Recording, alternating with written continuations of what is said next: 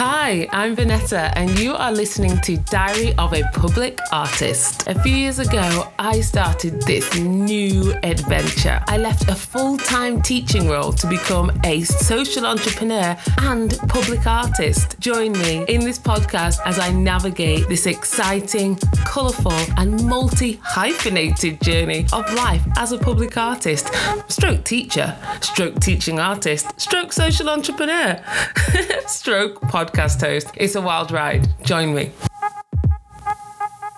Hello and welcome to Diary of a Public Artist. It's Vanessa. For those who don't know or don't know anything about me, I am a public artist, educator and entrepreneur. So yes, my sister and I have a small business called 731 where we run creative workshops and interventions for homeless and offenders and ex-offenders across the Northwest and Yorkshire. And when I'm not doing that, whoa, I am actually a public artist.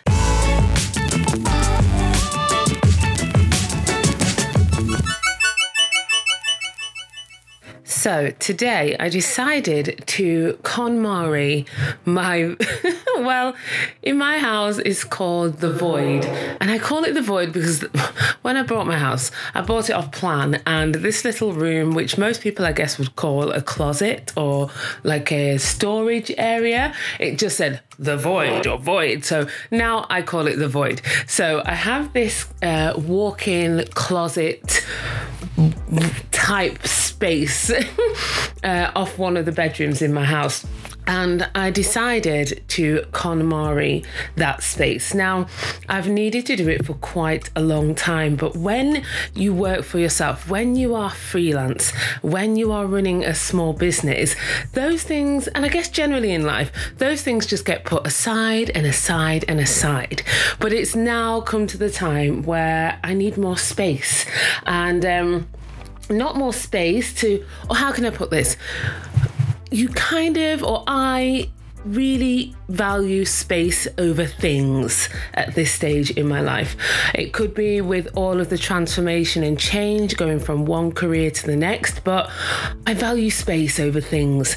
So I am KonMariing that space today. Now, like I said, finding time to do that has been quite a challenge, but I find myself now, after many months, which I'm very thankful of very, very busy, intense work, public art, workshops, business, all sorts of things going on, I find myself with a week that I could have to myself. Now, that is also quite scary because when you work for yourself, there's always something to do. And on my task list, there is a whole lot of things to do this week, but they are technically not urgent. And technically they're things I can do in the evening. And I can use my daytime energy to tackle this void.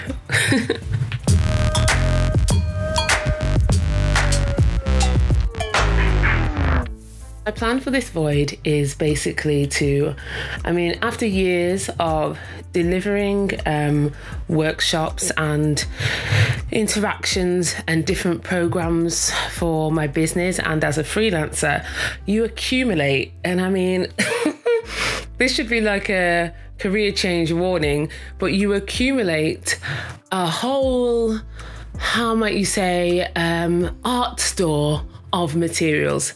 Seriously, I find myself looking longingly at people's shelving systems. I'm like, wow, that's such a good storage solution you've got there. It's a situation. So I have accumulated so many brushes and paints and pastels. And that's incredible because even before taking this direction in my career, I loved art material shopping and stationery shopping. Like, oh my goodness, even from way back school time, going back to school after summer holidays, stationery shopping was the thing I would look forward to, apart from buying the school bag. But anyway, I digress. So I have accumulated, and one does accumulate quite a lot of art materials, and they have taken over one space in my house.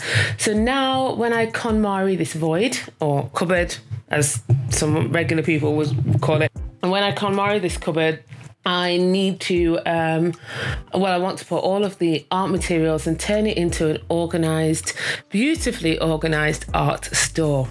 But even as I am going through this mountain, it really is a mountain, several mountainscape. I'm coming across things from years and years ago. I'm like, okay, so many beads, so many buttons, so many bags. So yes, I am on that mission. But really, it's about getting that work-life balance as a freelancer and as a business owner. You have to make some really tough decisions. And really what I found quite scary about putting my out of office on today is it's like, oh my goodness, can I do this? Should I do this? Can I take a few days off? Oh my goodness, there's so much to do. And it can be such a panic. But realistically, if I was still employed by someone working for specifically like day to day for an organization, I would have holidays. And that's okay, so that's how I am approaching it. So I'm taking this bold step and taking 3 days off kind of to tackle this mountainscape of stuff so that I can gain some order in this cupboard, and not in my life. That's far too dramatic. I have that in this cupboard. And yeah, I'm really leaning into my new value of space over things.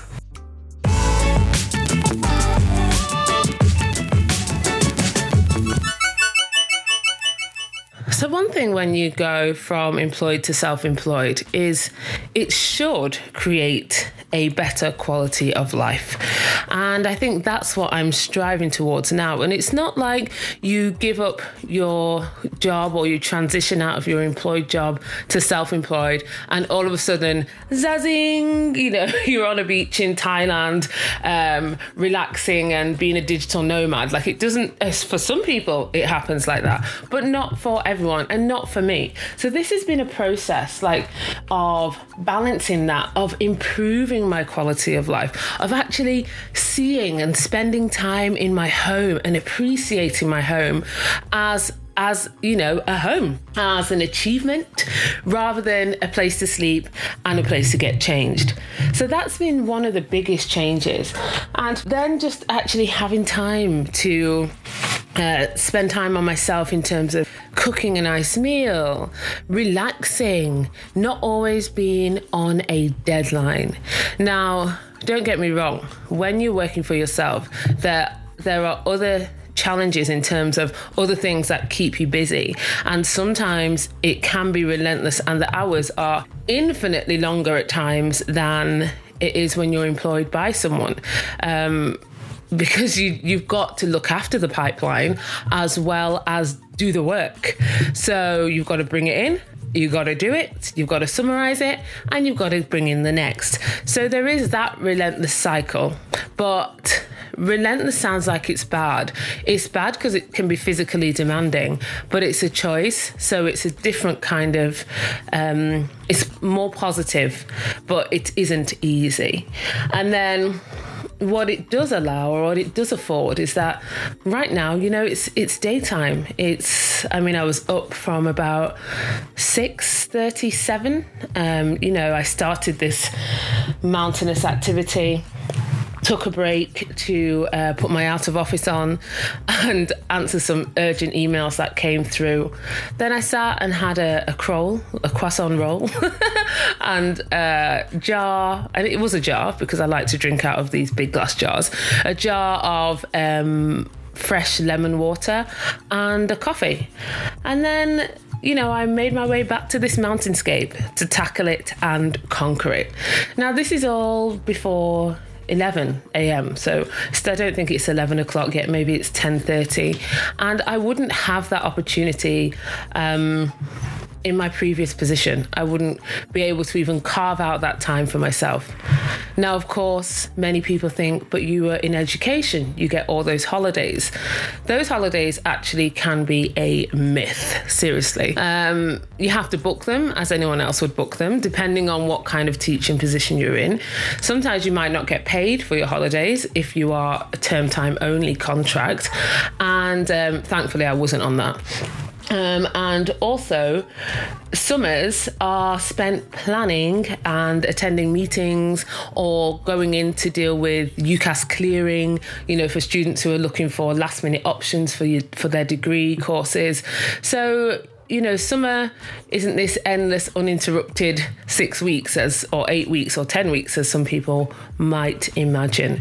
So, and one funny thing about summer is because you're working at such a relentless pace, by the first 2 weeks that you're off, you just getting, your body's just like relaxing. It's coming out of the shock of the intensity, and it's like, so you're stopping now. And funnily enough, that is when a lot of people actually caught colds, got just viruses, just like the common cold, because it was like they stopped and everything was like, the whole body was exhausted. It happened to me a few times too. The whole body is exhausted and everything's just like, yeah, and just lands on you. So, like I said, I loved that role. I absolutely loved my role in the college and in the university college. I loved it. So this is definitely not a complaint. This is more of an analysis as to what can happen when you don't pay attention to yourself as well as your work. And I think that can happen in any role. I think that can happen when you're self-employed. I think it can happen when you're employed. But for me, as I stand facing this mountain, which I will conquer, oh, I will. As I stand facing this mountain, like I said, I'm one who has to analyze and understand why. And that's why. If you don't don't invest in yourself as much as you do in your job, in your career, in whatever it is that can take all of your time, you could end up facing a mountain that you have to conquer. And it can be to your detriment.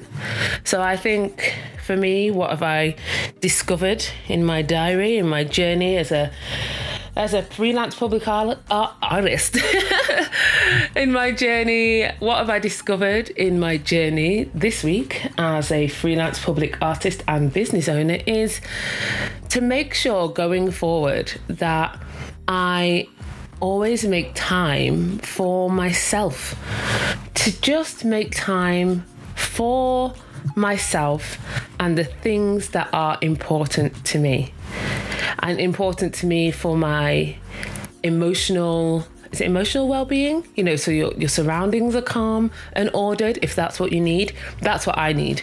So I need to make time for that. I need to place as much importance on the things that make me tick or the things that are good for me, as well as just the cycle of working and living, or cycle of working. If you can put that better, please do, because I'm sure it can be put way more poetic than that. But the key thing is just dedicate time to yourself as well as to work. Take a minute to look up and look around and see what it is that you're missing that's loaded, that isn't it? It's a loaded statement. But what I mean is, are you missing out on things? Like I said, when I first stopped and switched my career or transitioned my career, you don't just switch, you have to transition out of one career to the next.